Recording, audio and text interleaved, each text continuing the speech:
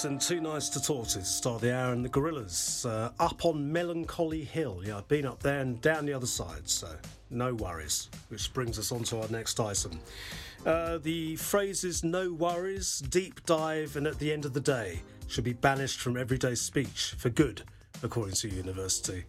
The list of the top 10 worst offending words and phrases were compiled by judges at Lake Superior State University in the United States, and the number one offender was "wait, what?" Must be an Americanism. Must be. Most frequently found in text or on social media, this ubiquitous imperative in question was considered a failed response to a statement to express astonishment, misunderstanding, or disbelief. What? I started using that on my daughter now. Oh, have you? Because she keeps saying, "What?" That's how you say he Invented the steam engine. Thank you, Sarah. Like my father. It's nice to see it passing down the generations, isn't it? The two four-letter words should not go together under any circumstances, according to many of those who nominated phrases and the contest judges from the LSSU English department. One nominator said, "I don't want to wait," while another simply said, "I hate it." 7 of the 10 words and terms on the list are conversational-based, while the other 3 apply to coronavirus. Peter Zatamari, Marketing and Communications Executive Director at the university, said most people speak through informal discourse. Most people shouldn't misspeak through informal discourse. Now, that's the distinction nominators far and wide made, and our judges agreed with them. The university has compiled an annual banished words list since 1976 to uphold, protect and support excellence in language by encouraging avoidance of words and terms that are overworked, redundant, oxymoronic, cliched, illogical, nonsensical and otherwise ineffective, baffling or irritating. Previous offenders have included classic, gonna ride a classic, bromance, user-friendly and COVID-19. So here is the top 10 in reverse order. At number 10, supply chain. When do you say supply chain? But it's always coming up in business, isn't it? Oh, right, okay, so that's not allowed. Problems with the global supply chain. Right. Number 9, you're on mute. Number 8, new normal. What is the new normal? Number 7, deep dive. Number 6, circle back. Okay. Number 5, I'm asking for a friend. Right. 4, that being said. Oh, yes. 3 is that old chestnut at the end of the day. Oh, I like that one. Do you? I don't know. Oh, that old chestnut. It's lazy. In the fullness of time. Number 2, no worries. It's an Australianism. I quite like no worries, actually. Yeah. And number 1 is wait what, which I've never heard of before. No. Wait what? Wait what? No. No. Surely not. As long as we're all singing from the same hymn sheet. Hat trick so far this You're week. You're doing very well. Can I make it the whole week? I think I'll you put the might kiss of death on it. No, you won't. No. Question number 1. On this day in 1991, Iron Maiden went to number 1 in the UK charts with which single? Is it Run to the Hills? No. Number of the Beast? No. No, I don't know. Something to do about your daughter. Don't put your daughter on the stage, Mrs. Worthington. I'm not an Iron Maiden fan at all, so I have no clue. Bring your daughter to the slaughter. Oh, I have heard of it. 1991. I wouldn't have got it. Number 1 in the UK. Is that one of your favourites? No, I can't stand it. Question number 2. True or false, Kurt Cobain's first job was as a swimming instructor at the YMCA? True. Correct. And finally, Ian Brown from the Stone Roses says that his first gig he went to see was Joy Division at the age of 14. What was the title of their highest charting single? What? Stone Roses or Joy Division? Love Will Tear Us Apart. Correct. Yeah. Oh, 2 out of 3, not bad. Well, I thought you might have got the Iron Maiden one because it was number 1. And yeah, no, but I was here. You were here. I was here. Yeah. And you didn't have. In 1991, we didn't have access to. There was no to the UK. I think there was satellite TV, but I don't think the BBC was on it. So, and you couldn't listen to the radio because there was no internet. No, you didn't know what was going on. All you had was the BBC World Service. And they wouldn't have played "Bring Your Daughter to the Slaughter." Well, probably, I think they did have a kind of a top of the pop style program on the BBC World Service at that time, but I don't remember it. I do remember it, but as I said, I'm not an Iron Maiden fan. I much prefer Joy Division. On FM and DAB Plus across the Côte d'Azur, on your phone and worldwide online. This is Riviera Radio with the latest local news for the south of France. Sarah Lysa has the top stories across the Riviera. French President Emmanuel Macron has faced strong criticism from political opponents after warning on Tuesday that he intends to make life difficult for people in France who have not been vaccinated against COVID. Macron told Le Parisien newspaper, "I really want to hassle them and we will continue to do this to the end." But political opponents have said that the strong language he used in the interview was not worthy of a president. And the bill, which would bar unvaccinated people from much of public life in France, was suspended for a second consecutive day at the National Assembly on Tuesday by opposition MPs uniting against the government. The legislation was expected to be approved in a vote this week. MPs have, however, raised the threshold required for the vaccination pass to 16 instead of 12. The amendment was adopted almost unanimously with 386 votes in favour and 2 against. France has one of the highest COVID vaccination rates in the EU, with more than 90% of the adult population double jabbed. On Tuesday, a new record number of COVID cases were declared in France, with 271,686 positive screening tests in 24 hours. That's according to data from Public Health France. The highest figure to date was on December the 31st, when it stood at 232,000 cases. Faced with the increase in cases, the pressure in hospitals continues to increase. 20,186 patients were hospitalised due to COVID on Monday. In total, 3,665 patients are currently in critical care. That's 299 more than the day before. Meanwhile, here in Monaco, an 86-year-old resident who tested positive for COVID has died. Since the start of the COVID health crisis, 40 people living in the Principality have died after being infected with the virus.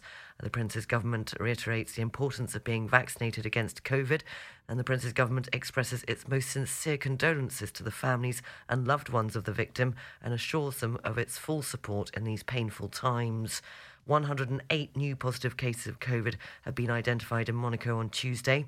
The number of residents affected since the beginning of the health crisis now stands at 5,397. 45 people are currently in hospital and 6 other patients, including a resident, are being treated in intensive care. 327 people are being followed by the Home Monitoring Centre. As announced last week, the Princely government is launching a major screening campaign for COVID as people return to work and school. 50,000 self-COVID tests have been made available to companies in the Principality in order to provide each employee with a free test. And company bosses are invited to make the request online through the service, which was activated on Tuesday morning. The address is available at rivieradio.mc under this morning's news section. According to the Hospital of Marseille, a new variant of COVID has been discovered in their establishment on a patient returning from Cameroon. According to hospital management, 12 people are now positive with the variant.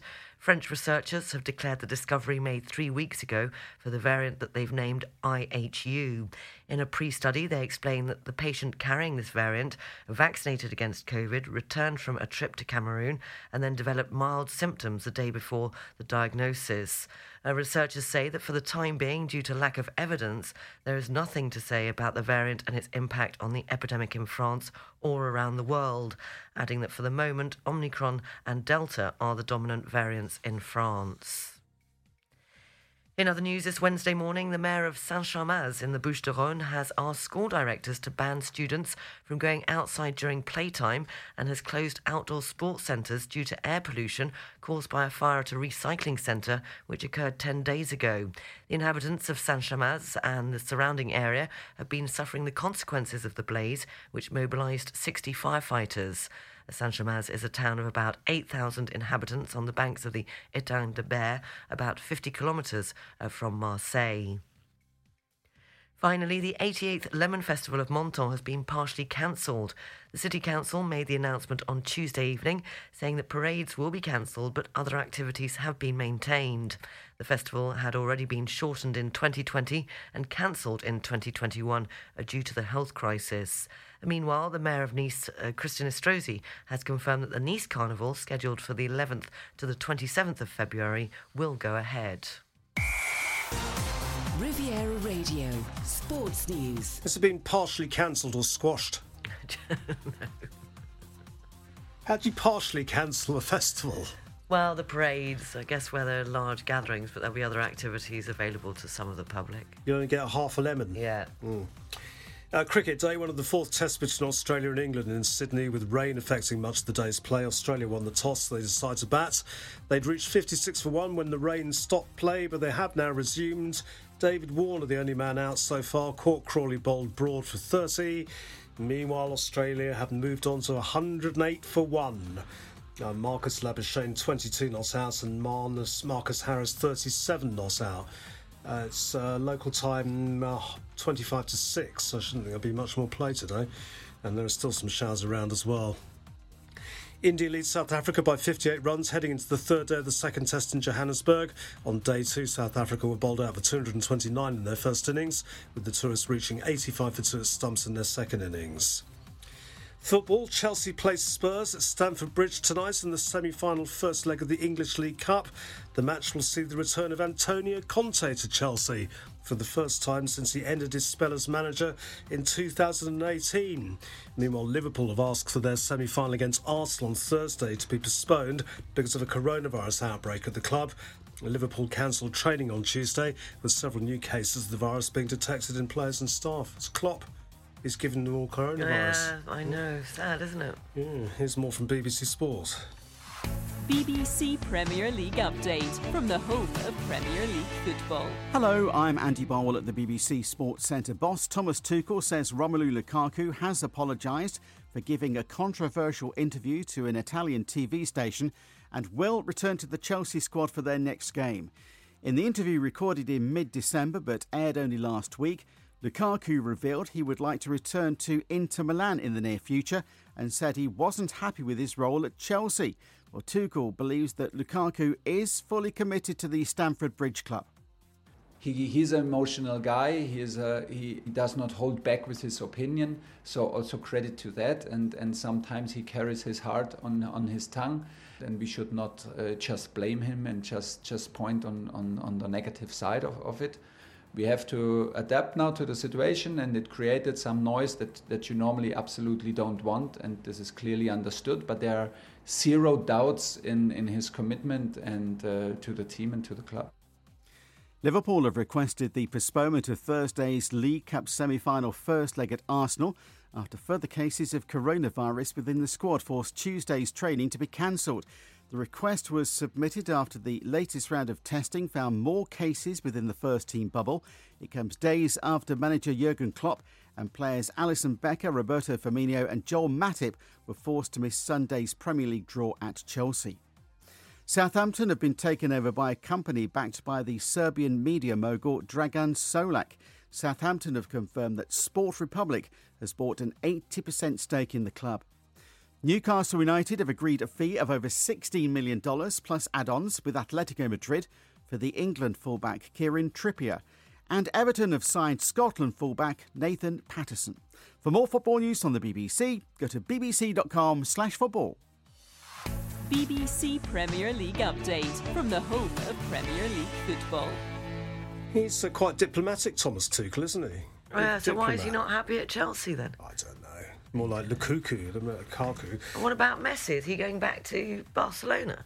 Oh, shouldn't think so. I mean, it's if you read the BBC's daily gossip column on the football, I mean, I'd love to have that job working for a red top, you know, writing their football stories, because they just make them up.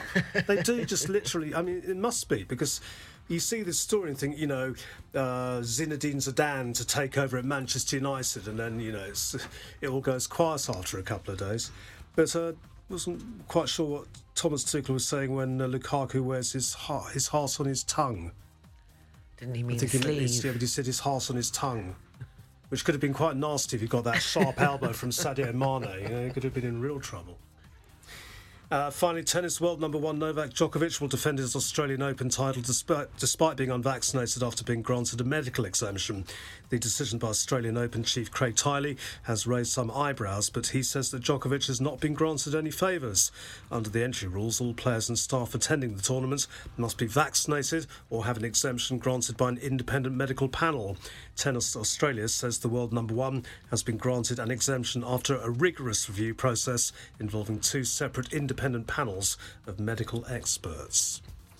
Here's the marine weather forecast for coastal areas up to 20 miles offshore the Almirante and the Var. The general situation is a depression 1,012 millibars over the Gulf of Lyon, with the Talweg extending from the Balearics to the Côte d'Azur. Winds are southwesterly, force 2 to 4. The sea is slight. Visibility is good. Barometric pressure at Saint-Jean-Cap-Ferrat 1,010 millibars. And the outlook for Thursday: clear skies, force 3 to 5. Variable winds, slight to moderate seas, and good visibility. For North Corsica, winds are southwesterly, force 5 to 7. The sea is moderate to rough. Visibility is good. Barometric pressure at Cap Corse 1,011 millibars. And the outlook for Thursday: cloudy, force 7 to gale, force 8 southwesterly winds, rough seas and good visibility. Riviera Radio weather. Partially cloudy today with a moderate to strong mist style across the Var. Temperatures 12 to 14 degrees. Overnight lows 8 to 11 degrees with some thunderstorms and rain forecast for the Almirante. Thursday and Friday mainly fine with highs of 10 to 13 degrees. Finally, skateboarding in middle age helps people navigate depression, bond with their children and gain spiritual meaning, according to a recent study.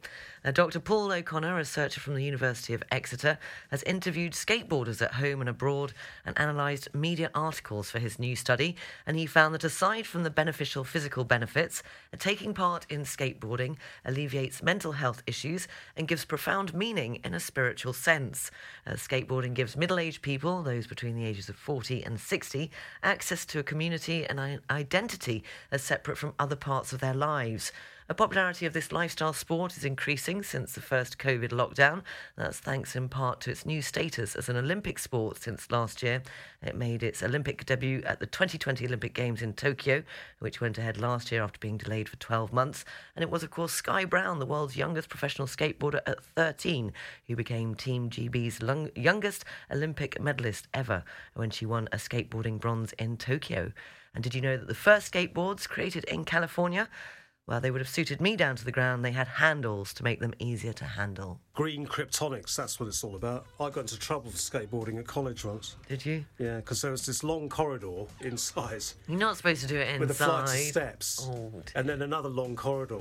And the trick was to get up a really good lick of speed. So you went over the edge. The board carried you down over the flight of steps, and you landed on the bottom and went whiz down the end of the corridor. And I nearly sent the vice principal flying and was given a severe telling off. We only did it at the end of college, you know, when the corridors were quiet. When you wouldn't have to go back. Well, that's another story.